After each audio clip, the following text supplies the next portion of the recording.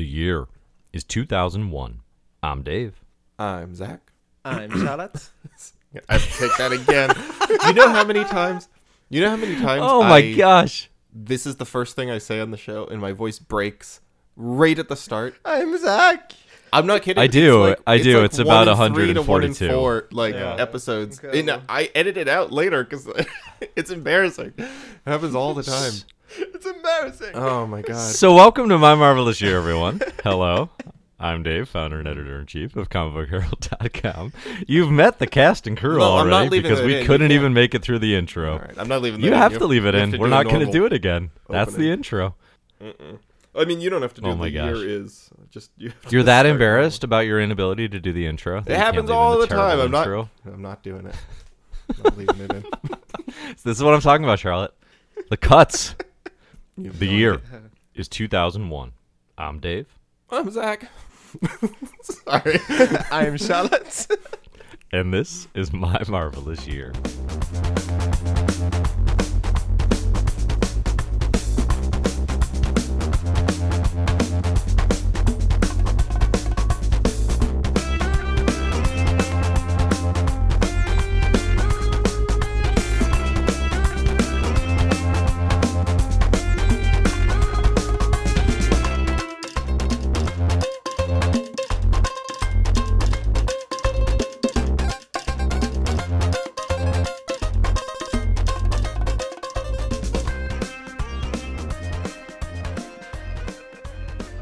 Hello, and welcome to My Marvelous Year, a podcast reading club where we go through the history of Marvel Comics from its origins to today, and we've perfected an introduction to the show over the course of hundreds of episodes.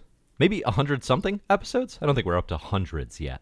No, we are. We've We just hit a milestone. we're over 200. Yeah. We do We're over 200. Yeah. Yeah. Okay. We're like at 220 or something. Yeah. Listen, math is not my favorite. Yeah, that's what So I'm counting not- is. Math. That's complex math. I am not going to perform that sort of thing, but I'm happy to hear it. Hundreds of episodes.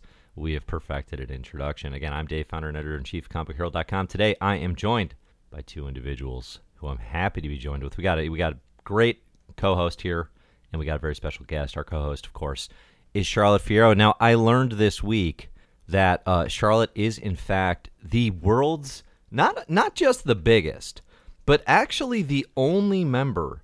Nope. Oh, scratch that. I'm getting a relay right now. She is in a club with Kurt Busiek as the world's only two members of the Carol and Marcus Ship Club. Charlotte, how's it going? What's it been like running the Carol and Marcus Ship Club with Kurt? Listen, if you look at it from another universe, like if you take Carol and Marcus from another universe, it works. It works. Can you imagine? Oh god, the person who's finally like redemption in 2001. They've been Redemption waiting. for Marcus. We're going to talk. Problematic fave. My time We're has going to come. talk about good old Avengers 200 coming back today in the pages of the Kang Dynasty, the influence for the next Avengers special in the MCU. And of course, I'm joined by a very special guest today for 2001 Part 4. Our very special guest today. This was a tough one. I had to find somebody who I knew was going to be really emotionally torn apart by a death in this week's episode. So I found the only person that I knew who actually shed all of their tears this week about the death of Odin. It's Zach Dean. Zach, you've been crying for a week. How you doing? It's good. I know it's real this time. I know he will never come back. And I feel like my only God, my only comfort is beating up Norse gods in bars right now. Wow. Norse guards, too. Norse Really guards. having a time. Norse security guards in bars. Yeah, it's kind of become your thing. Fighting That's bouncers. tough. I mean- That's tough. You know, we do have to, we're going to talk about the story, of course. Obviously, some spoilers follow for the comics we're covering today. The death of Odin is one of them. As we like to do anytime. Wow, really losing it back there. As we do anytime a character dies in the Marvel Universe, knowing that it's permanent and will never be changed, we do have to send them off in traditional MMY style. So it seems to me you lived your life like a candle in the wind, never knowing who to cling to when Thor's rain set in. So goodbye, I wish Odin. this was a visual medium so you could see how much like my body and face like tensed up when you started doing it. just ultimate cringe. I just want to say I'm shocked that you didn't talk about. There's one thing that happened in these comics that I am blown away that you did not bring up, and that is that you didn't. Is call it me, Abomination in a Cloak teaching creative writing? Because that was my other favorite. That was the other Like- possibility. calling me like Dave Boy, maybe? Oh, no, that's lame. Or- That's lame. You think it's lame? Okay, well we're gonna get into it because that Dave for me- Boy. I would never give you my name. That's I'm your successor. I'm Dave Boy. Anyway, yeah. well, Yeah, no, we do have to that's talk about that enough because it's actually shocking. I have to say, like that was maybe the biggest shock Uh-huh. of this entire reading. So today we read Thor. No, there's one other that's even more shocking. There's a second thing that happens in these readings, in those Hulk comics, that is even more like, what are comic books? What is happening? a shocking episode. Then we Yeah. read Thor number 40 to 43, Avengers number 41, 42, and 47. We're going to talk about that jump. And a Patreon request. We read Incredible Hulk number 24 to 25. It says here, Zach, this was requested by patron Jacob C. One of the benefits, if you back us over on patreon.com/mymarvelousyear, is for at the $10 tier. So if you pay $10 for 1 month, you are able to request adding comics to the My Marvelous Year spreadsheet. I don't even let Zach do this. Right? This is all me. I own this. If Charlotte suggested something, I would just add it. No questions, frankly. But but otherwise, patrons can influence the My Marvelous Year list for readers to come, for years to come. And here's the thing. People jump in all the time, and they don't start where we are. Right? They're not jumping up to catch up in the 2000s with us. They're going back to the 60s, baby. They're going back to the start. So if you change something on a list, not change something, but if you add something, you're going to make a lot of people read that, for better or for worse. I mean, It's really, up like, to you. could be, in the thousands of people who are going to read your stupid issue. The thing is, I keep worrying that someone's going to. How dare you? Good picks, Jacob. We'll get to that. No, it's great. Yeah, I and don't say your stupid issue as if like Patreons No, don't that's what I'm regularly saying. save us from. Once comics. again, I will defend the patrons, and Zach I mean, will once slander again, them. the Patreon choice is the best. Look, they're getting a best little comics on uppity, the bunch. I think our listeners need to, know their place. But I do keep thinking, like, it's Put a 'em lot of in their power. place. We're giving a lot of power to people just for $10. You can throw in really whatever you want, and we will have to read it and talk about it. And it has yet to All come. that power. I think the all worst thing that's that been power. What would you do? I knew there was more coming. Okay. All right, we're good. I think the worst thing that's been added was like, what, 1992 or something, or earlier, the Excalibur stuff, that or Clandestine maybe. It's all been dusted. Clandestine was my least favorite. Yeah, I will that's say. true. But it actually made a ton of sense to add, especially because they came up in Miss Marvel. So I do not begrudge that. Yeah, it's true. But yeah, so far it's been great. Like almost everything we read is like, oh wow, that was really interesting, or like added something to it. So people are Including this week. yeah. This week. Including I this week. appreciated it. Yep. All right, cool. Let's dive in. Let's talk about some of these comics. Again, you can back the show over at patreon.com/mymarvelousyear. You can find all the comics that we read in the show notes. And, of course, over on, if you just go to mymarvelousyear.com, you'll find a lot of what you're looking for. Let's start where I started. Let's start with Avengers. Okay. Okay. This is an Avengers epic from a celebrated run, right? The Kurt Busiek written Avengers is considered by many to be A, quite good, and B, a long-awaited rejuvenation of the franchise after the 90s, more or less, right? That the franchise had really sunk low. Busiek came in with George Perez in particular. We are post-George Perez era here. We are entering an arc, I guess. It's an era, really. It's called the Kang Dynasty. It goes from issues 41 to, like, 56, maybe? Like, I think it basically takes us Yeah. through the end of the Busiek written run. Now, originally, because the MCU declared, summer 2022, that their next Avengers movies were going to be called the Kang Dynasty, that it was like Kang Dynasty and Secret Wars, it was like, okay, this is a big deal, right? The story's going to get a lot of attention. It's going to get a lot of play. I'll just include all the issues. You know, it's going to be a big deal in the MCU. People are going to be curious, and I was also Yeah. curious. I know I had scanned through it before, but I didn't know if I tried especially hard to really read the thing. It turns out there's a pretty decent reason for that.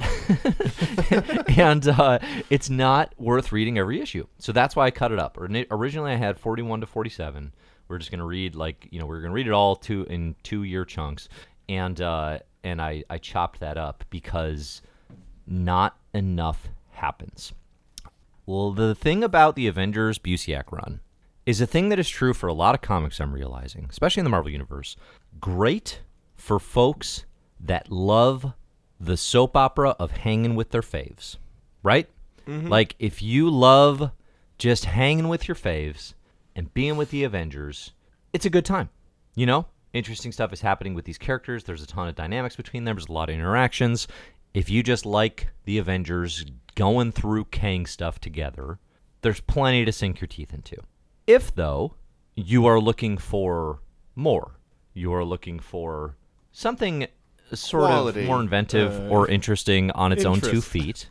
No, I'm not going to be facetious No, I know. about it. I'm just teasing. But it's really 2 modes of storytelling. And I think, Zach, in a lot of ways, I think this was your initial dissatisfaction with Claremont's X-Men. I think it's a very similar thing. Yeah, there's a real comparison between the two, I think, for sure. Yeah.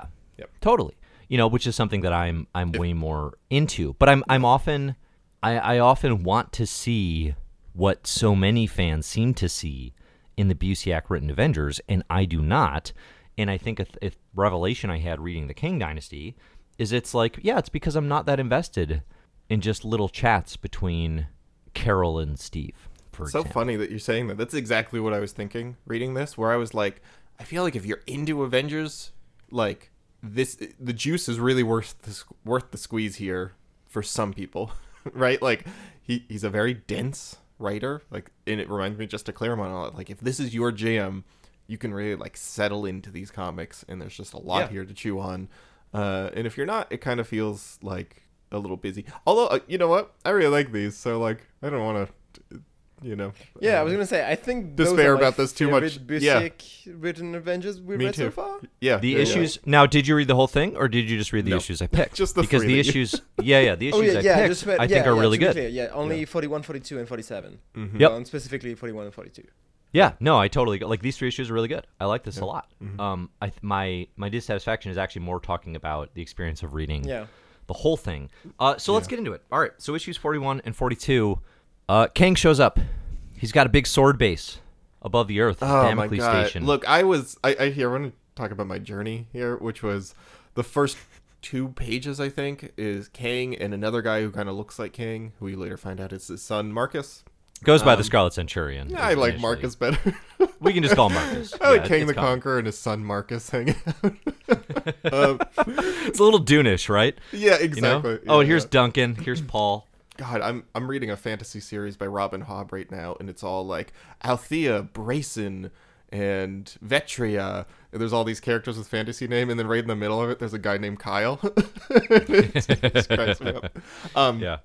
They're chatting, and Busiek does something I hate, and he does this a lot. It really is annoying, where he inserts a lot of sci-fi proper nouns to make his world seem technical. Like, he just talks about.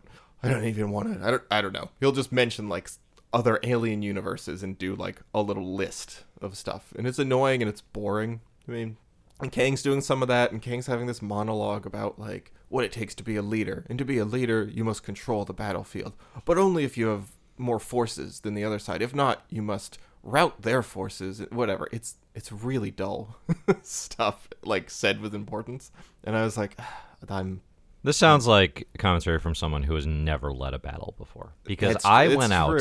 And Zach, this whole Chicago suburb is under my purview now. Right. This Chicago suburb was independent, and now it's called Davestown. Well, that's why. Okay. You're a real Kang, and I'm a real Marcus, because I just don't get it. That is a real slander to put on yourself. I feel bad for you. Marcus is fine. Come on, that's the whole point of this comic. Marcus didn't. Marcus Stop did no trying wrong. to get into Charlotte's club. It's very strict membership. Anyway, I was miserable in the first 2 or 3 pages here, and then Kang is looking down at Earth, and he talks we're in preparation, and then it does this splash page of his base is a giant sword pointing straight at Earth called Damocles Base, and I was like, Busiek, you son of a bitch. Hell yeah. Hell yeah. You got me. This is pretty awesome. Charlotte, what did you make that's of great. this opening of the King Dynasty? I think there's a really cool idea in there, and I would need to read the rest of the King Dynasty to see if it's played well with. But from what you're saying, I feel like maybe not. But like the idea that like playing into Kang as the time traveler villain, and like him going to the present of the Avengers and saying, your future is like 15 different apocalypses, like, and including stuff like that we've seen. There's like War of the Worlds, like mutant domination, like any kind of apocalypse, the Ragnarok, and saying like, I can save you from all of these apocalypses, and in doing so, I'm gonna take over the world. And like the first part, I love. I think that's a really interesting motivation for Kang. Yeah. And then the second part is just like, so I'm gonna like put the whole world into a dictatorship under my command. And it's like, well, that part's boring. You could be more original about it. Yeah, unleashing But, like anonymous alien forces, and just lots Yeah. of excuses for big crowded battle scenes. It's kind of boring. Yeah. It does seem like a little subtlety, would Yeah. be to Kang's benefit in terms of like, listen, you're facing all these apocalypses. Let me help you. Like that might be Ironically, easier not to apocalypse. accept. Weirdly enough, Of all the for all- apocalypses, Apocalypse is not among yeah, the them, one I the one don't that we think. have seen takes over in an alternate universe, but Yeah, which is a shame. But Kang totally bypasses any subtlety there. He's like, no, like just I will be your dictator. Like not like he doesn't pull that card later, where it's like, oh, of course he had a secret motivation. It's just straight up like, no, like listen, the only way out of this is Yeah. let me lead. And I do actually really like, he's like, here's what I'm gonna do. Right? I've seen this play out. I'm so confident. I'm just gonna tell you what I'm gonna do, and you won't be able to stop it. That's a pretty cool move. That's classic Yeah. Larry Bird.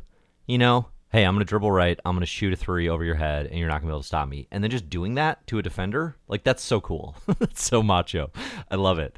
and he shows. I love that. Like some Busiek callbacks are fun, trying to transpose like fun Silver Age stuff into a more modern context. So Kang showing up, lounging on his jelly bean is really fun. Just like Hell we yeah. originally saw him. It looks stupid on Marcus. Marcus does it, and I'm like, well, you look dumb, boy. But then Kang shows up, and I'm like, well, you know how to wear that jelly bean. It is one of those things. It's like it takes a legacy and it takes confidence to lounge on a jelly bean the right way. And not, like, here's, like, if Jonathan, and I tweeted this, if Jonathan Majors shows up lounging on a jelly bean in Quantumania, I can't wait. flipping, I'll lose it. 5 stars. This is the best movie I've ever seen. If who played Lex Luthor in the Snyder movie? J.C. Eisenberg? If Jesse Eisenberg showed up lounging on a jelly bean, I'm out. I'm leaving the theater. It's not going to work, right? Like, it matters. It does matter, and Kang pulls it off every time. Marcus is dumb and silly. Sorry, Charlotte. He can't lounge on a jelly bean. So, okay. So Kang shows up. That's his plan. It basically then sets off, like all these issues, everything we read, and the build to 47, it's really all just like, Kang's invasion is happening. And the Avengers and the, military operations of the world are trying to stop it, even though Kang has told them this is how it's going to play out, right? So it is a good concept. It's a really smart concept. It basically takes the original Lee and Kirby Kang, and it just, instead of stopping him immediately, it actually plays out like, okay, what if he actually got to try this?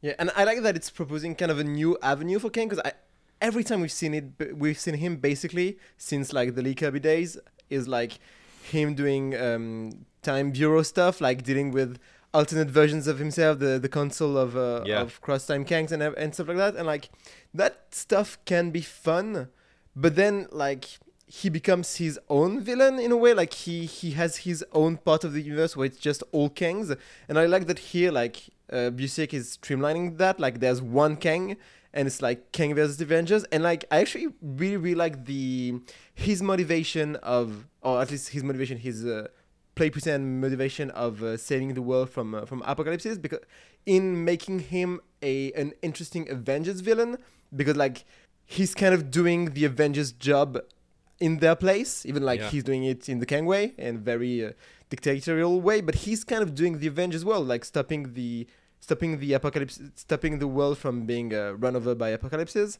and like I think that's really interesting, and I don't know how much Busiek plays with that in later issues, but I think it works really well in making Kang an interesting Avengers villain and in streamlining him from like the weird cross-time Kang's continuities of the 80s and 90s. Yeah. Yeah, I agree. I think the other interesting development is something, Zach, you alluded to, which is Kang is very Art of War throughout this arc. But UCAC someone who's really, just read the first paragraph on the Wikipedia page of The Art of War. I mean, so you say, Mr. Art of War Master. Oh, apparently you have your doctorate in I'm the Art always of War. doing a read-through of The Art of War, which is why... That is makes- true. That it is makes true. me That's such a why good it's so hard to podcast get you to host. read comics. Because you're constantly like, what, I'm going to interrupt The Art of War? I think not. I say thee nay. It's all part of my larger plan. Okay, to but what become I'm getting at CEO. is it makes it, that combined with some really ruthless, I guess, sort of like maybe our vision of like a Roman emperor, sort of like machismo and just like no softness to the version of this character. He's incredibly misogynistic in the way that he's talking to and raising Marcus. It makes him actually more villainous in ways than we've quite seen before. Like the sci-fi conception from Lee and Kirby, there's a secret heart of empathy, with his romance and a lost love, and yes, he's this conqueror, but maybe there's more to him. I think with some of the Time Council stuff, you get so many versions of him that it's just sort of like, what even is he beyond just an excuse to have time travel stories? This is kind of no, this guy stinks. like this guy's awful. His views are terrible, and he has a ton of power. So I think it does actually encourage yeah, there's a reason to stop him. Like it doesn't quite have the Doctor Doom thing where it's like, I don't know, he doesn't seem so bad sometimes, right? And then you have to go way over the edge. Like with Kang, there's really not that. So I actually do think it's interesting characterization, making him less likable than he's been before. I think that's intentional. I don't know. I never really got that he was that likable. I mean, he sometimes was motivated by like loving Kang-Ella or whatever her name was, but Not Kang-Ella, it was Ravonna. okay. But My you know, Ravonna. I feel like with villains, love interest, there's a God. There's Hang like on, a it's a 50 that's a Man of the really Sea, the long musical. song. It's like 5 minutes. there's like a 50% chance that the love interest name is just going to be the man's name with Ella or Ona at the end. What, they're going to name somebody Lady Thor? Stop it. Stop it. That would never happen. That they wouldn't. They're going to call it something much stupider somehow. Somehow much worse than Lady Thor. Yeah. Yeah. I guess So I Zach, don't care. you've never about... liked Kang, and this story didn't sway you one way or the No, other, huh? this one. I guess it didn't sway me that much into being like Kang's cool now.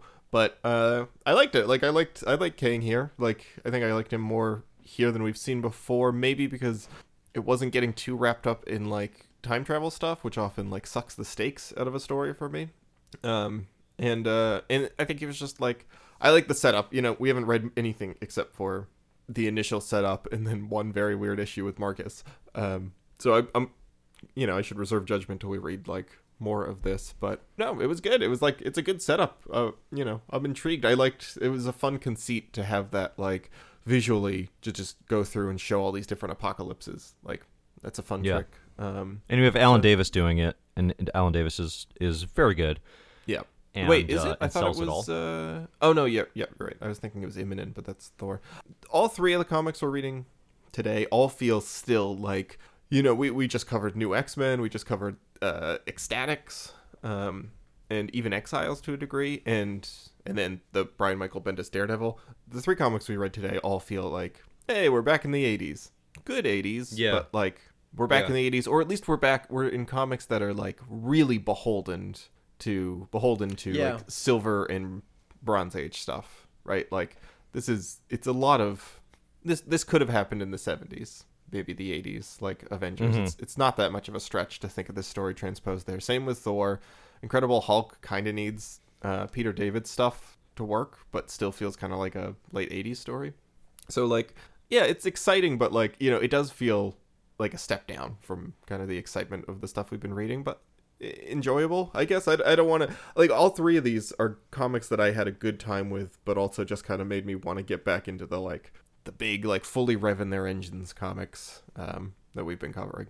Yeah. Yeah, the whole Avengers verse. I mean, we've talked about this before, but it Yeah, is so soundly comfort food. Yeah, Um, sure. Well, or okay, so more cynically, it's the old folks' home. I mean, because it is just a callback. so you know? we're gonna finish Busiek next year, and then Brian Michael Bendis takes over, right? With after Disassembled or something. No, actually, there's the Jeff Johns era Jeff first. Johns.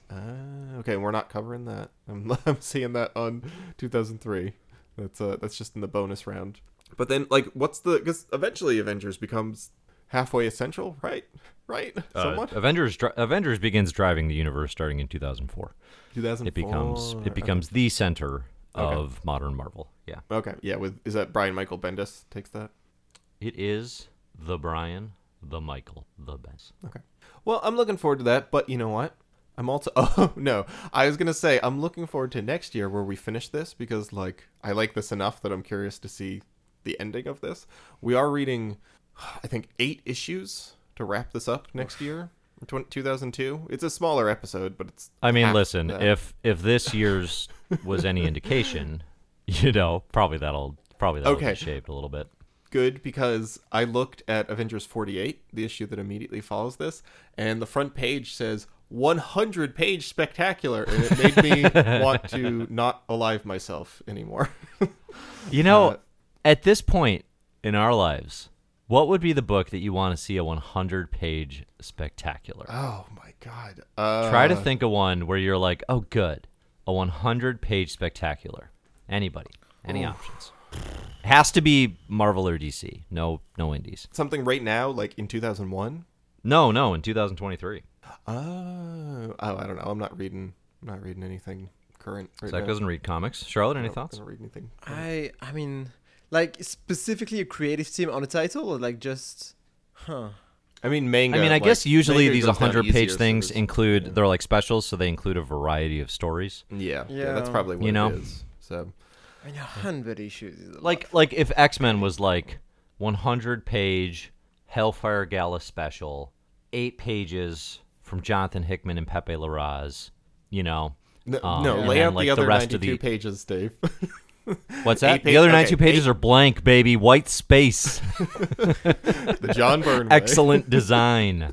Oh, that's my answer. I want John Byrne's fan fiction X-Men comic, 100 more pages, all at once. Oh my goodness. Sorry. Burn, I baby, mean, you know what? burn. I feel like that's a way of doing kind of what ifs. I mean, I hate that it's playing into Zach's answer, but like what if stuff, like the what was the name of that Spider's Shadow? I think like that was probably about 100 issues, about 100 pages, even like like a even graphic though- novel almost, like a novella. Yeah, stuff like that. Like I could see that, but like a single issue as part of a run, 100 issues, like that's. I was I joking. can't see a scenario where I was that's joking about worth my it. John Byrne answer, but Charlotte, you did Miller and Sienkiewicz, make Love me and think War it's might true. be Yeah. close to like a 100-pager. Yeah, sure. Yeah. Something Great. like that. But yeah, it's if you position it like a graphic novella, I'm actually more Yeah. interested than this is an issue in the middle of a run, but this one is 100 flipping pages. Yeah, I don't have an example of times where that has worked or could have worked. The only example I can think of where a comic extends its length a ton and it's really good and thrilling is the Black Monday Murders.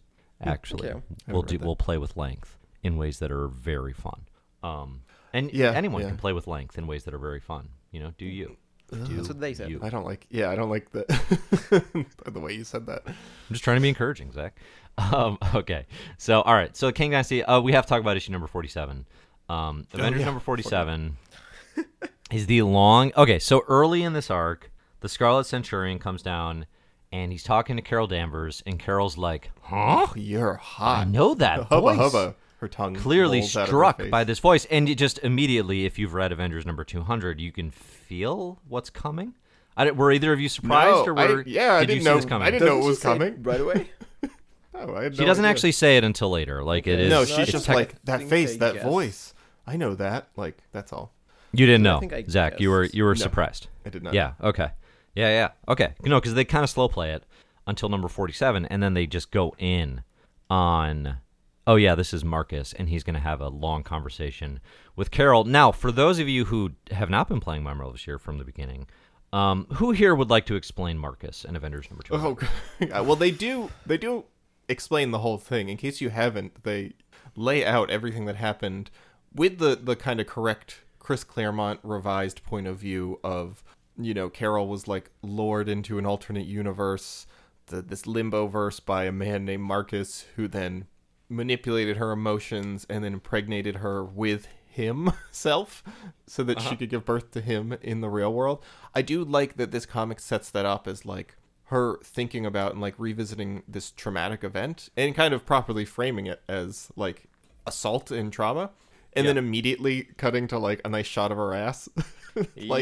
These comics are incredible. It's so wild that they can't get away from that or have any kind of awareness of that, like just talking about sexual assault and then still kind of drawing some cheesecake at the same time. Like even the cover of this is Carol and Marcus, and it's very cheesecakey.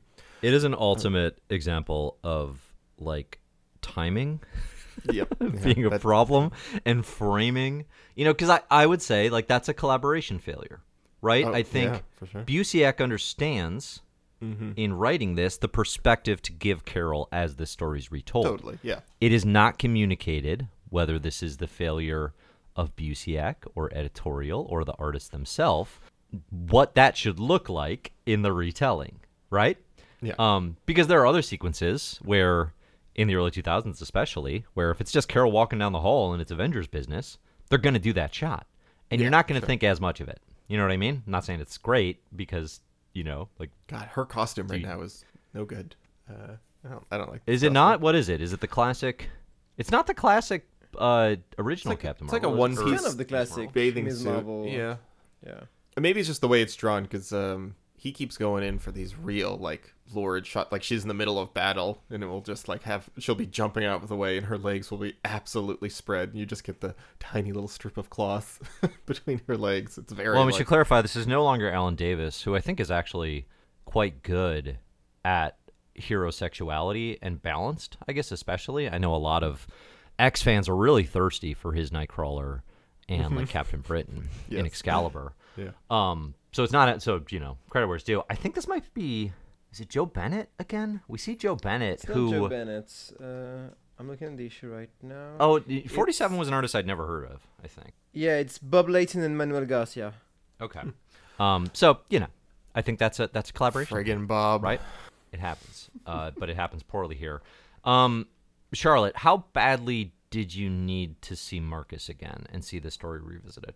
I just want to say, Charlotte, before you answer, this is...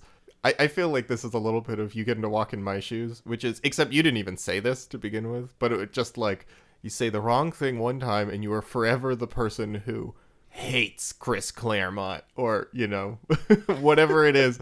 Now you just have to live with this stain on you. And now it's even worse. When did I say that I like No, I know, it's Carol even worse for you, Marcus? because you didn't actually say this. Say that. I think I did. I'm fairly confident I made it up. Let's be clear. Yeah. But you know what? Like, we have to stick with it, and eventually people will forget if it's true, if it's false. And I don't think that'll happen here. I think our so. listeners are very smart. I think they'll understand what's happening. And I think some of them just they walked will out not of the be room for a gaslit few into minutes. believing that you only slandered Chris Claremont one time. I think Over I the course mentioned, of several mild years. criticism once, and now it's like, oh, I'm the Chris Claremont hater. No, I think I liked him more than you, actually. Wow, don't so think that's defensive. Okay, Charlotte, That was- please that continue. was very after adorable. That note. This episode of My Marvelous Year is brought to you by Four Sigmatic Coffee. Four Sigmatic offers coffee ground whole bean, cold brew in pods, 100% Arabica beans plus functional mushrooms. Listen, I used to be very scared of mushrooms. Okay, I do not trust them. I do not, in my mind, think I like them. But it turns out over the past couple years, one of my favorite pizzas has mushrooms all over it. It's just hidden beneath great Chicago flavored deep dish. And now Four Sigmatic Coffee is tricking me once again into thinking maybe mushrooms are all right. This mushroom coffee is quite good. I'm drinking some of the dark roast right now. It just tastes like coffee. It tastes like a good dark roast. It's really strong. The idea here is you get the benefits of coffee and the caffeine boost, and this stuff has a kick, but fewer of the negative sort of dreaded aftermath of coffee things. I have been able to sleep better when I have this Four Sigmatic coffee stuff in the morning. True story. I have not, because you get that too much caffeine going. Listen, I drink way too much coffee, way too late in the day, and then you have a hard time sleeping. And this stuff, I have not had as much of a problem with that, but I have had that nice caffeine kick from the Four Sigmatic coffee. So if it sounds interesting to you, you can support my marvelous year and get some coffee for yourself by going to go.foursigmatic.com/MMY. Our discount code is MMY, the initials in My Marvelous Year. You can subscribe and save, get 30% off with the custom podcast code. Again, MMY at go.foursigmatic.com. So I don't think there's like no way of doing a story that involves both Carol and Marcus, like, and revisiting that Avengers 200 story. I think that's Avengers 200. But like, I feel like to make that work, you would need, first of all, to have Carol be the actual protagonist, not only of the issue but of the comic, and like be focused on a like character examination of Carol and the trauma she's been through. And I think this issue tries to be that, but it can't really succeed. Because it is part of like the big Kang stuff event. Like it kind of works as a tie-in issue to an event, like where you focus on some secondary characters that are involved in the main conflict. And I don't think that's the right like framing to actually tackle that story in the way it would need to. Because here, like the idea that it's not the Marcus who made her go through all of that. It's like an alternate version of him, because Marcus was the son of Immortus and this is the son of Kang, which are like same character but different timelines basically. Yeah. So like he has the face of Marcus, he has the name of Marcus, but he hasn't done to her what Marcus did to her. But like then by the end it's like they fight together against random bad guys, and by the end it's like she doesn't say anything really, but he's like, no, I know you trust me, but I know you like me, but you don't know why you like me. And it's like, why would you like him at all? Like, well, he's trying to win her back over and like win her respect is the whole point. But yeah, that's kind of the idea. Well, he's also really attracted her. Let's not pretend he's there's not very sexual taken tension with her there. and wants to like win her respect. But also the story trust. is very focused on him, on like on what he wants, and him coming into her story to the detriment of Carol as the protagonist. Yeah. Which not good for what the story is talking about. And then like the idea is like he's innocent of what the other Marcus did to her, and by the end it's like, I respect that you won't be able to trust me, but like you can always count on me and everything. It's like, what has this story done for the character of Carol? Like what was the point of this? Because I don't feel like that by the end of the comic we are at a more interesting point than we were before. We just we treaded all ground and made it almost worse. Like that's worse, but like I don't think worse. Like I don't think this is even bad. I am mostly just mystified to like, what are you trying to do here? Like I don't. Why? Yes, the why. It's not even like offensive. I don't think it's offensive. I don't think this dredges it up and does like a bad job with it. It's mostly just like, why are you trying to reconcile Carol with like a clone of her abuser? Yeah. Like I guess if you wanted to do that, this is an okay version of that, right? Like she's distrustful. She does not immediately, oh wow, this guy's actually great and I was wrong all along. It's nothing like that. Like, she's clearly upset and traumatized and does not really want much to do with the guy. But like, why? What's the? It is that meme. I feel like the very sci-fi superhero idea of a clone of a person you knew comes back into your life doesn't work with the very real trauma that like the character has gone through. Like trying to reconcile one with the other just doesn't work and completely clashes. We do get that a fair amount, right? Some villain shows up and everyone's like, oh no, it's them, get him. And he's like, no, wait, I'm not the one you know. Let me prove to you that I'm actually a good version of, whoever. But it still stays in full like superhero mode. Like it doesn't. Well, that's what I'm saying. Tackle, like I think that's what it's doing. Literal rape. Right, exactly. I think that's just trying to do the sci-fi thing of like, here's Loki. Loki just showed up, but it's actually a Loki who's saying, I'm not the Loki you know. I'm a, a replica from another universe, and I want to help, and everyone just doesn't trust them, and it's about the team learning to trust Loki. Whatever. I think he's just trying to do that. But with I think the it's added where context Busiek's of- comics brain kind of gets in the way. Yeah. You know, Yeah. and it's a brain I empathize with and I share. But, you know, I think in his brain, it's like, well, I'm doing a Kang story. And in Avengers history, I also want to write, you know, a lot of Carol Danvers stuff here. And, well, what's her connection to Kang? Well, Immortus, Marcus, right? And it's all like, okay, so that's the continuity that I'm pulling from, and that's the character I pull in. And it probably makes a lot of sense, but it is just that thing of like, Avengers 200 does not... It was actually like reasonably well resolved by the Claremont save. Yeah, it felt done. You know, like nobody move was on. dying Yeah. 20 years later for like, hey, we better address this again. So it's kind of it's like well, Marcus is here, so we have to address it. But it's like, yeah, but you put Marcus there. You didn't have Yeah. to do that. The Scarlet Centurion could have been literally anybody. You know what I mean? You And could have done to- any sort of thing with that. So it's an odd choice. Go ahead. Yeah, and to take a step back, like I think the comparison to Clement you just made what is interesting, and to take a step back on the whole Busiek run in comparison to Clement, which comparison we drew earlier, is like Clement keeps adding new stuff and moving characters in new directions, and I feel like Busiek is so focused on like what can I reference with this, like what is the past here, what Yeah. has been already done here that I can go back to. And like, what is new in the Busiek run? Like, what characters does he put in like new, interesting directions? Like, Yeah. I think it's a the big problem. instinct Yeah. of being like, oh, Kang is here, so when has Carol been involved with Kang in the past? I think it's not necessarily a bad instinct, but on its own, it's never enough. And I think that's maybe a big part of where Busiek's Avengers run failed for me. Yeah, It's just it's not particularly additive. That's really like, I mean, we got a guy named Triathlon here. I don't know if he's brand new to the Avengers run. He's like one of the only new parts that I've noticed. yeah. Uh-huh. But it seems kind of minor league, and yeah, it's just like, you know, you do the comparison to Claremont, where I'm like, if you're into this, there's a lot going on here, but I think that does fall short when you think of like how much Claremont builds. Claremont is always building new and new and new, and like building the world wider and wider. In this, I don't know.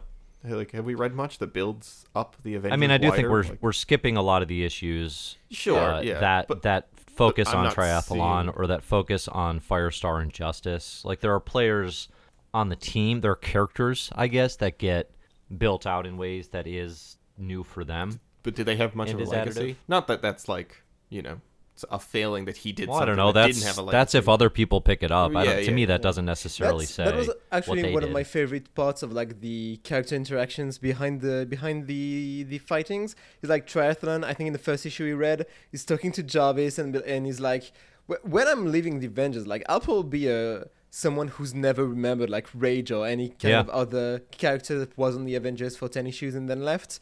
And like he has kind of that internal crisis of being like, I'm kind of no one on the team. Like I'm a new guy. Like I don't have 20 years of history. Like who will I be when I leave that team? And therefore, who am I on the team? Right. Am I needed? I think that's like an interesting character thing to explore. But I it's just one scene in the book. But I'd be interested in seeing what Busiek does with Triathlon, because it's like the one character I have no expectation for, and so I'm interested. Like he kind of has to put him in new direction because there's nothing to go back to with the character. Yeah. Yep. No, there's stuff in the issues we don't read. Yeah. That spends more time with those characters. But I mean, I think broadly, I totally agree with what both of you are saying.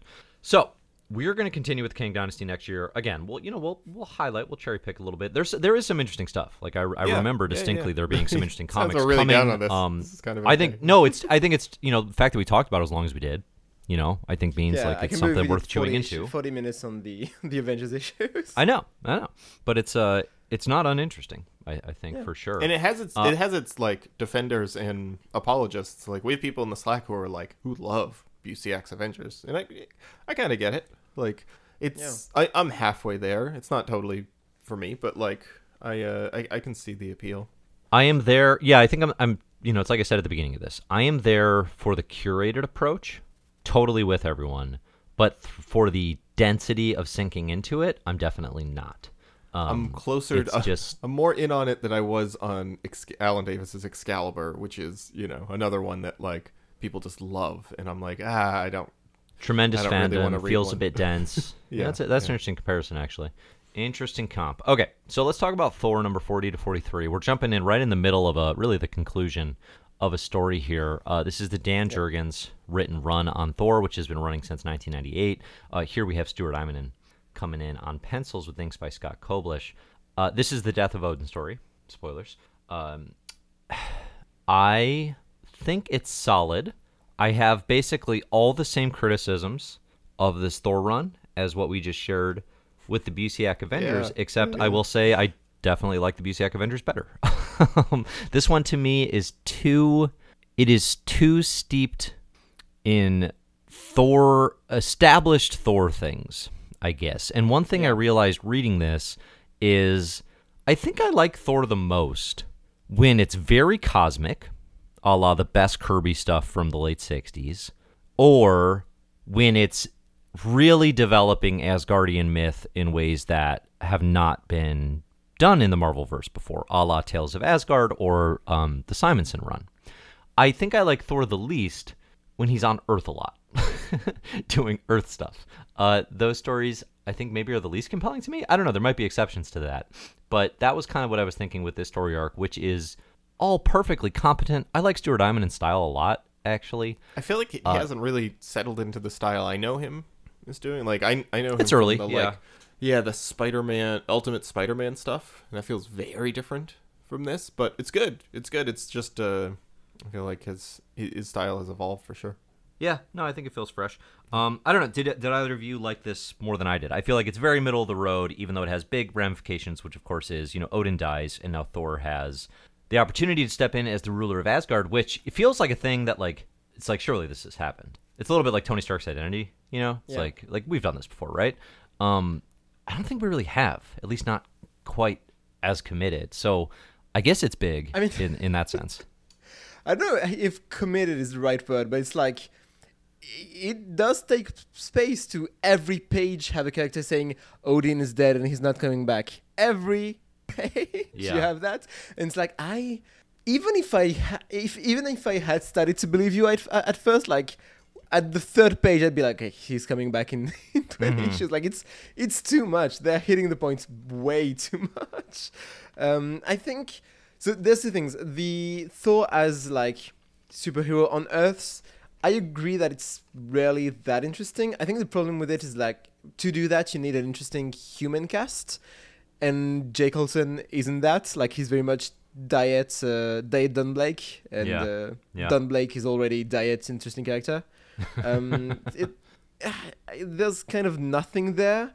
Except his relationship with Thorgirl, and so Thorgirl is the whole thing. Thor girl. Let's talk about Thor Girl. Thor Girl We need made me to. laugh. Biggest so shock hard. of this entire read through for me was being like, wait, what?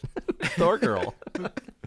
It's so funny. I mean, the weird thing is that later in Thor Girl, like you can kind of pick up the history of it. She's like the spirit of Asgard. She's called the it starts with a D. The Designate. The Designate, yeah.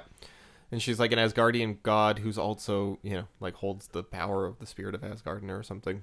Yeah. Which is undone here. So we're reading kind of the end of this character being like a new, player in this universe. But she reveals herself Yes and as, no. She does stick around a little bit in weird ways. Yeah. Well, I mean, she gets her powers stripped away here, so she's not the Designate anymore. She's just Thor Girl.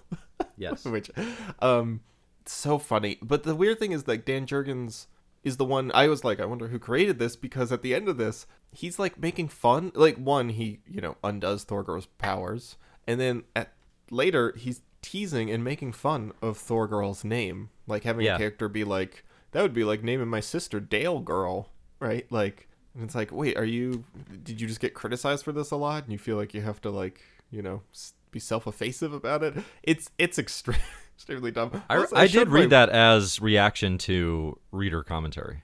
I don't know if that's what it was, but that's how I read it. But the weird thing is like the name is dumb. Like the name is dumb, but I think the idea of having Thor like Thor being on Earth and having to deal with like another person that walks the line between the Asgardian world and the human world, like that's I think potentially interesting way of doing the Thor on Earth story, because he's not alone, and he's not alone with humans. Like there's someone else there he has to take care of, that has to walk the line too. And I think like on paper, a character that is Asgardian in nature but has to live on Earth for some reason, and Thor has to help them do that. I think that's an interesting story, and I'd be curious if like how that's done in the issues before what we read. But yeah, the Thor girl name is dumb, but I don't think the idea behind the character necessarily is. It's like, Thor it's really Thor just is a a woman. name. I don't think that idea's got much legs. I don't think that you can take that idea and go anywhere with it. So That's proven by Thor Girl. I've got all the sales figures here for Thor Girl issues, and just let me read them to you, and I will tell you why Marvel Comics is dying circa 2001. I like. We're now live streaming. Did you know about FYI. Thor Girl, Dave? Right before this, I had no. I idea. didn't. So okay, here's the thing. Jane Foster, Thor, lover, great run, just in a movie. A lot of conversation about Why are you talking like a this? woman as Thor. Because I'm live streaming now to my to my angry YouTube crowd. But a lot of conversation about this, and I had zero recollection of Thor Girl existing. I think the main reason I have no memory of this is because she originates from one of my least favorite Thanos stories I've ever read, which is like a Thorverse Thanos stories in the middle of this run. By Jurgens. So it's like Thor 22 to 25 ish. It's a Thor vs Thanos thing. I hate it. It's Jim Starlin immediately comes in and retcons it because it sucks. It's a bad Thanos story. It might be a fine Thor story, but it's a bad Thanos story. And that's where she originates from. So anything that came out of that, I just can't respect. That said, to Charlotte's points, the concept's not bad. It's a bit Captain Marvel, Billy Batson-ish, where you actually get a little Thor family going, because usually, when we get Thor as a human, the only people who show up from Asgard are Enchantress or Loki pretending to be someone else, right? And trick him. You don't actually have like someone he can confide in. So that's not bad. Without spoiling anything, like we're going to see the concept done in some more interesting ways, I think, in the coming years. I had no idea this character had a legacy beyond this run. Especially, I just looked up the wiki, and apparently Thor Girl is around for Civil War and into Fear itself, and then maybe is just like flying in space right now and could come back anytime. You're just reading the last for like sentence. the last decade. Yeah, no, that's what I said. I'm reading the wiki. I don't know. Yeah, she left Earth for the stars is her last sentence, and that was like 2007. Yeah. Right. Can't wait for the next arc of Donny Cates' Thor to bring back Thor, which honestly I could see. I'm imagining somebody who's like, look, I don't have a problem with like a female Thor, like when Jane Foster was popular, right? Like I was a big fan of Thor Girl. I just think that this version of the character is, got a lot of problems, and like, being a Thor Girl fave. And that's Listen, me now. if you're a Thor Girl stan, you can say whatever you want regarding Jane, and we know it comes from a good place. Yeah, exactly. Okay. Look, I liked the Wasp back in those Stan Lee Avengers comics, right? Like, I'm not criticizing because she's a woman. Yeah. She was so subservient, and she was so kind to the men. I really loved her. Why can't she be more like that? So okay, the rest of these issues, though. I mean, do we have anything to say? Odin dies. Thor's grieving. It's fine. He's going to have to become the king of Asgard. There's nothing in these comics that couldn't be in the Lee Ditko run. Like this, this entire comic with in its apart from the fact that only you have access to those copies, just wished into existence. No, Zach has a secret stash. Yeah. Yes, of course. Oh man, if you uncovered some Lee Ditko Thors, holy cow! Can you imagine how much those would be worth? Like $40, $60. Yeah, $40 to $60. No, that's exactly it. I just looked it up. Yep. 40, 60. Yeah. Anyway, that's it slots right in there, right? Like it's very beholden. It's super beholden to Kirby and its designs. It's like it's pulling in characters that are, we meet a character here named Oracle, not spelled the way you'd think, and I was like, did Kirby create this? And I had to look it up, and he did. So like He did. Okay. Yep. yeah, Yep. yeah. I mean, it looks exact. I was like, are you just mimicking Kirby, or did you just pull a Kirby? Or is this design? actually Kirby? And Oh, it's that's actually- funny. I it's didn't a know Kirby that. Yeah. guy. Yeah. That guy's got a weird history. He's like some alien that keeps getting traded between the trolls and the Asgardians, like held prisoner. Like the trolls had him initially, the Asgardians had him later. Now the trolls have him again. It's very strange.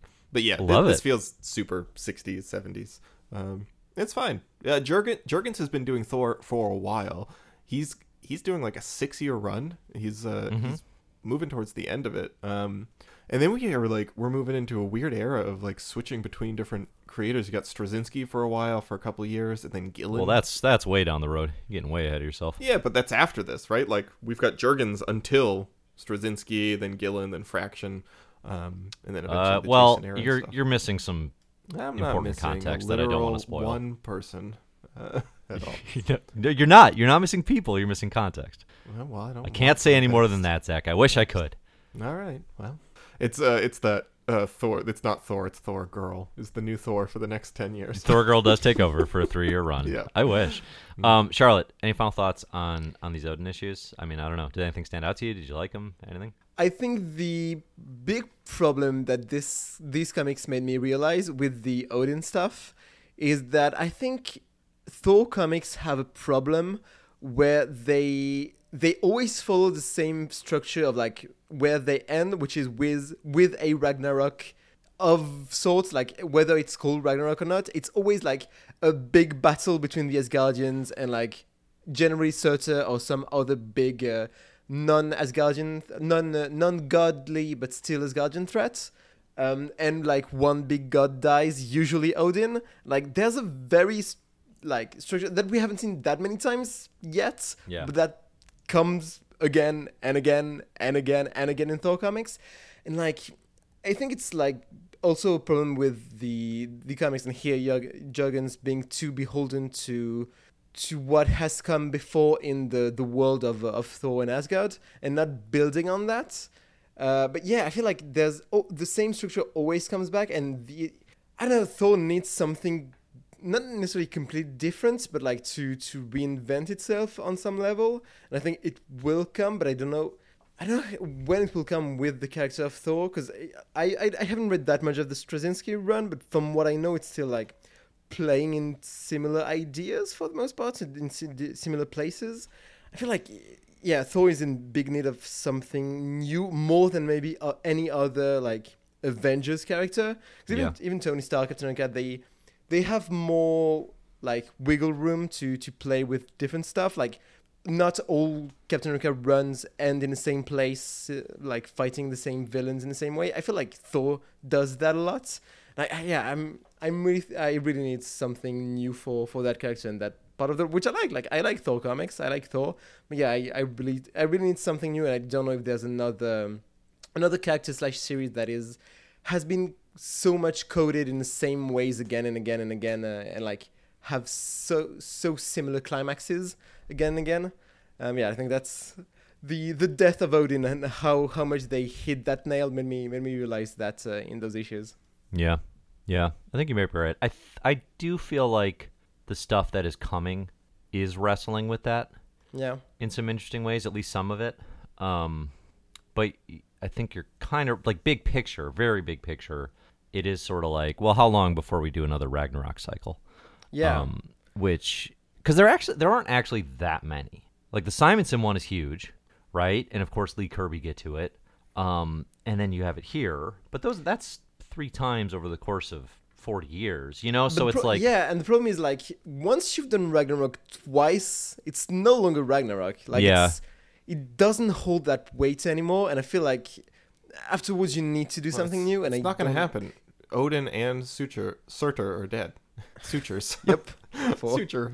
Odin has sutures, Yep. and he's dead. Yeah, they're dead. So I think I maybe don't know that's why the we're problem. Like, talking about if you're gonna do several Ragnaroks, you need to actually reinvent Asgard every time you do it, because that's what Ragnarok is. It's like a new cycle of the pantheon, and like there's not enough difference between Asgard pre-Ragnarok and post-Ragnarok every time, because like now here Thor comes to comes to grips with the fact that he's gonna have to be king and replace Odin, how long that's gonna last, and how different is that actually going to be? I don't think it's gonna be that different yet, at least not from what we see here. And I think that's really disappointing. Like there are fun like new stories to be told with by switching up the I don't know, order of Asgard and like who is important each time. Like Odin being dead would be an interesting power vacuum, but it never feels that way, I feel. And like that's disappointing. Yeah. So I is mean, it King takes more than just Thor switching interesting? characters around. Yeah. Zach, is King Thor interesting to you? No. I mean, it could be. It could be potentially, but like it's not. That's what I'm saying. Like it's not just like, oh, we just need a new character. We just need fresh characters. Like it's just, you need someone with like an idea for a tone, right? Like you need someone who like good comic writers who can write something that's just not, reheating the classics, right? Like Jason Aaron's going to do in 2011. Like that Thor comic feels unlike anything. Even when he's referencing old stuff, it feels unlike anything and it feels fresh and new. And it's not just that it's like that's a great idea. It's just that he's a great comic book writer who can, create something new. I guess, yeah. So no, King Thor's, it's good, bad, whatever. I'm ambivalent about the idea. It's not like the concept that, same as like Odin dying. It could be a great story, it could be a boring story. This one's kind of in the middle. I will put on paper that unless you have to count the Aaron run, I guess, in this list. But apart from the Aaron run, I don't think there are any good King Thor stories. Oh, and he's got a great King Thor story in there. I forgot about that. Yes. Yep. So that kind of ruins my mic drop. Yeah, sure. sure. Because it's clearly very good. All right. Let's talk about our Patreon special. Incredible Hulk number 24 to number 25. What's that? Jakob put this in the list. Jakob. See, I called him Jacob earlier. Apologies for the mispronunciation. Yeah. Thank you, Jakob, for your support and for recommending these issues. These were a fun inclusion. This is direct follow-up to Abomination killing Betty Banner back at the kind of end/transition to between Peter David and Joe Casey on Hulk. This is the follow-up you've all been waiting for. It's Paul Jenkins and John Romita Jr. Zach, did you enjoy these issues? Did you care to see this follow-up? I honestly, I cared about it because of one weird detail that made it fun enough to read and exciting enough as a fact of trivia to lodge into my brain that I had a good time. And that's for whatever reason. I'm not quite curious enough to go back and look, but Emil Blonsky is hanging out in New Hampshire in a full body cloak covering his entire body head to toe, teaching creative writing for free on the weekends at a local library in New Hampshire.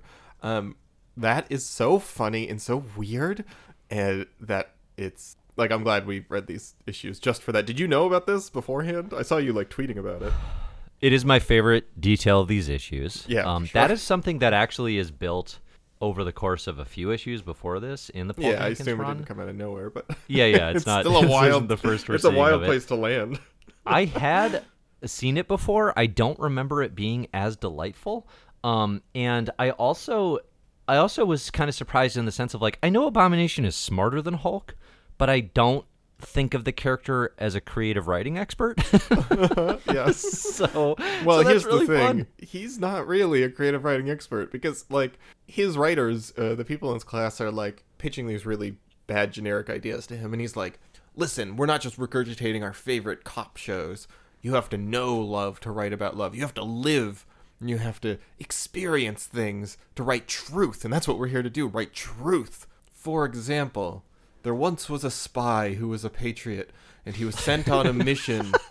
And when he got there, he was Emil, this is biography.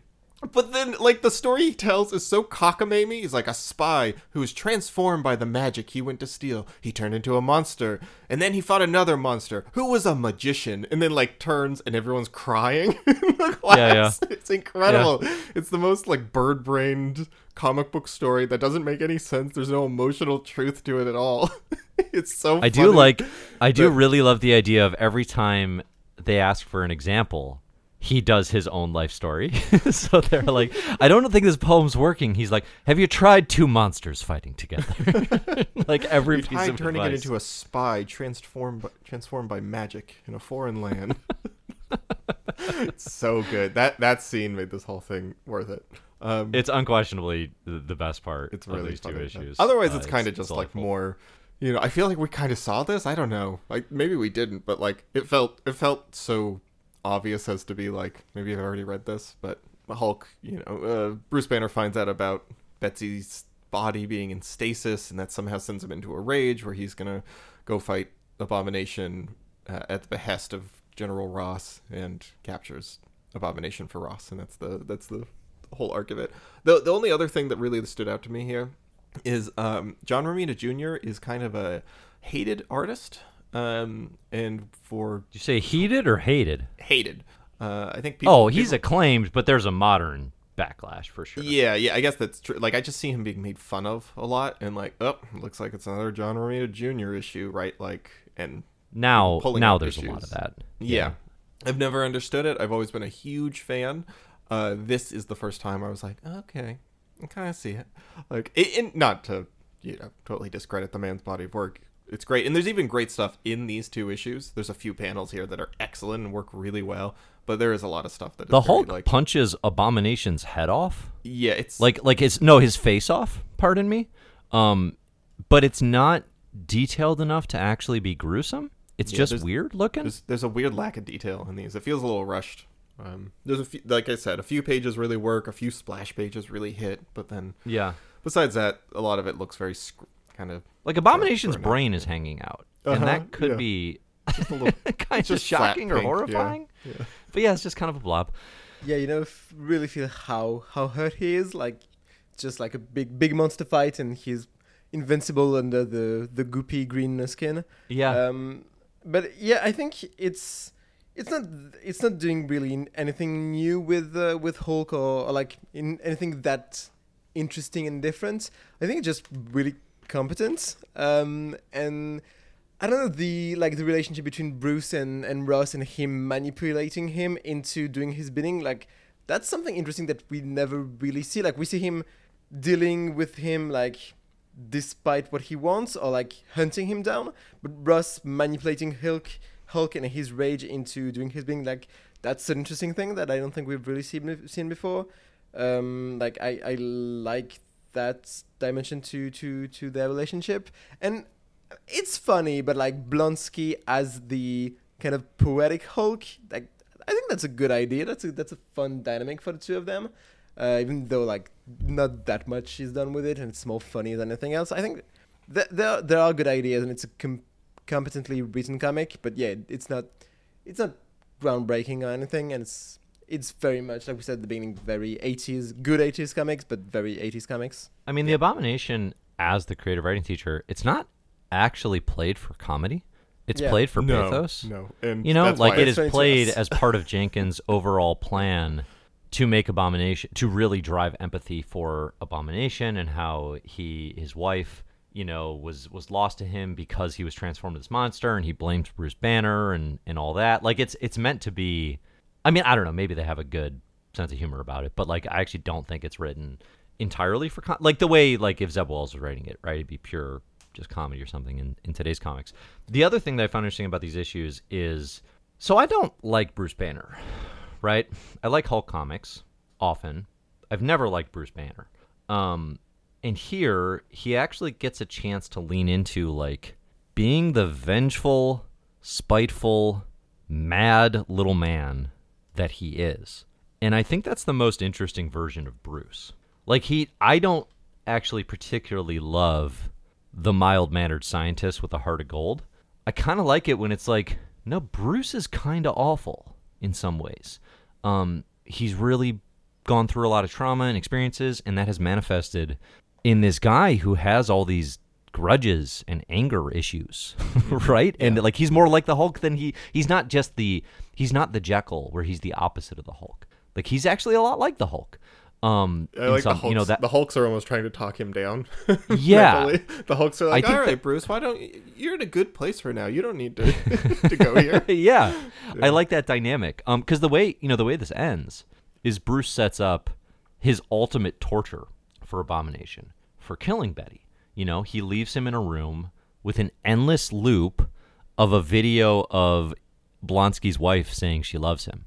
It is torture. Yeah.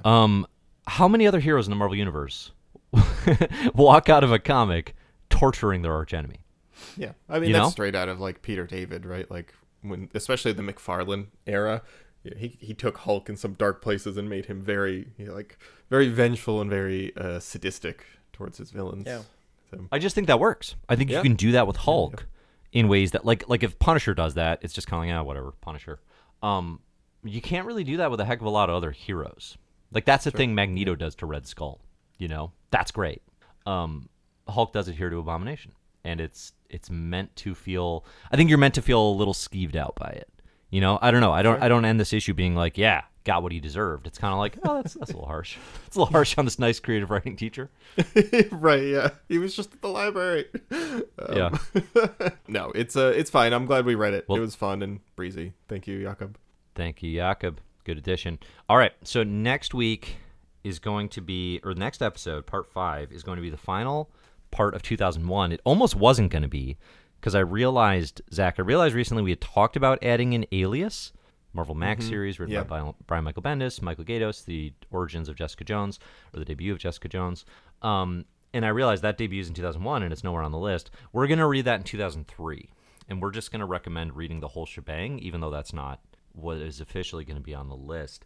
So FYI, if you're like, hey, they missed Jessica Jones. No, we didn't miss it. We're just going to cover it later. And if you're so- if you've read too much Brian Michael Bendis lately, or just like you have too many comics, if you want to instead watch all 5 seasons of Alias featuring Jennifer Garner, that will be an appropriate substitute. Which was coming out at the exact same time. How many people bought the comic thinking that it was going to be an adaptation? Of the How show? confusing. Seriously. I will happily, if it's streaming somewhere, I will happily do a Patreon special where we review Alias. My mother would because I've never seen it. My mother would immediately give us all the money we need to hit that, because she's been trying to get me to watch Alias for years, and I'm like, Really? I watched a few episodes when it was on. It's not my kind of TV show. It's not my deal. But she keeps insisting, I'll love Alias. She's like, it's so dark. It's so funny. Mom, if you're listening, I'm sorry. Amazing. Have both of you read Alias? I haven't The read comics? a single issue. I haven't read it either. Okay. Read That'll be interesting then. It is not on Marvel Unlimited, which is, of course, one of the bigger hangups. Yeah, it's a bummer. We'll have to talk about this when we get there, but so the challenge right now is we're either going to have to read a ton of it at the same time that we read Marvel 1602, or, which I did not want to include, frankly, Hell but yeah. the club absolutely voted me down. I put that one to the My Marvelous Year Patreon. I said, do we need to do Marvel 1602, written by Neil Gaiman? And it was like 30 yes votes and just me voting no. So Yeah. I was proven soundly I remember wrong. really liking it. You seemed down on it. I read it when I I was liked like it 18, fine. 19. I just have no interest in reading it again. It's I think notable, is- if nothing else. Like, it's kind of It fun. is It'll notable. be I mean, it's fun to Neil talk Gaiman. about. Like, even if it's kind of mediocre to read, it'll be definitely fun to talk about. I think that's true. I think that's right. But so we're gonna have to decide: do we want to do a full ep on 1602, which is a full 8 issues, and then a full ep on Alias, or do we want to try a mega ep? So we'll have to see how things are feeling. 2003 could be an 8-part be a year, could be a lot. 9-part year. It's gonna be a big one. They're gonna start being big years. Yeah, sure. I mean, that's just kind of inevitable. I think this in 2023, we should be covering 2001 through 2005 at a minimum. I Exciting. think. Yeah, which is pretty solid, gonna because then cover a we're in lot, position to maybe finish the decade in 2024, and then and then the world On to- will collapse. Continue. in 2025, Just and we fine, can just yeah. stop. Yeah, Everything will be no, fine. it'll be much easier. Yeah, I'm very interested. I mean, is it going to be a lot of work for you to, like pick up the list starting in 2011? Like, so far you've just been taking a list and editing it as we go, but 2011 will be the first year. Just been editing it. You'll have like to it's child's play. start actually earning your keep around here, That's rich. That's rich. I built these walls, and he comes in and writes on them in crayon, and suddenly they're Sorry, his. Unbelievable. 2011, it's not going to be that hard, but it's not going to be fun. So I think when we get to that point, when I haven't written them out, I do think I will say to both of you, throw some faves in here. And like actually, I think the hardest years that I haven't fully published or documented yet are going to be probably 2011 until like 2013 or 14 maybe. It might just then be after 2011 that, you were actually. running Comic Book Herald and you were reading. Yeah, everything. because Yeah. CBH starts in 2011, right? Yeah. So it's like everything, like 2011? basically anything in the Marvel Now era. I've got guides and I've got things that I can just look up and be like, oh, okay, these are my favorite stories from this time. More crutches, you mean?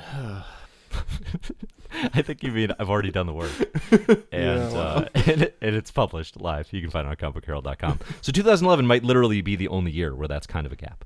I think, which is to Or we say, can just keep I've been over to crushing it for a long 2012 time. and, act like nothing happened. Yeah, Maybe let's we just skip that year.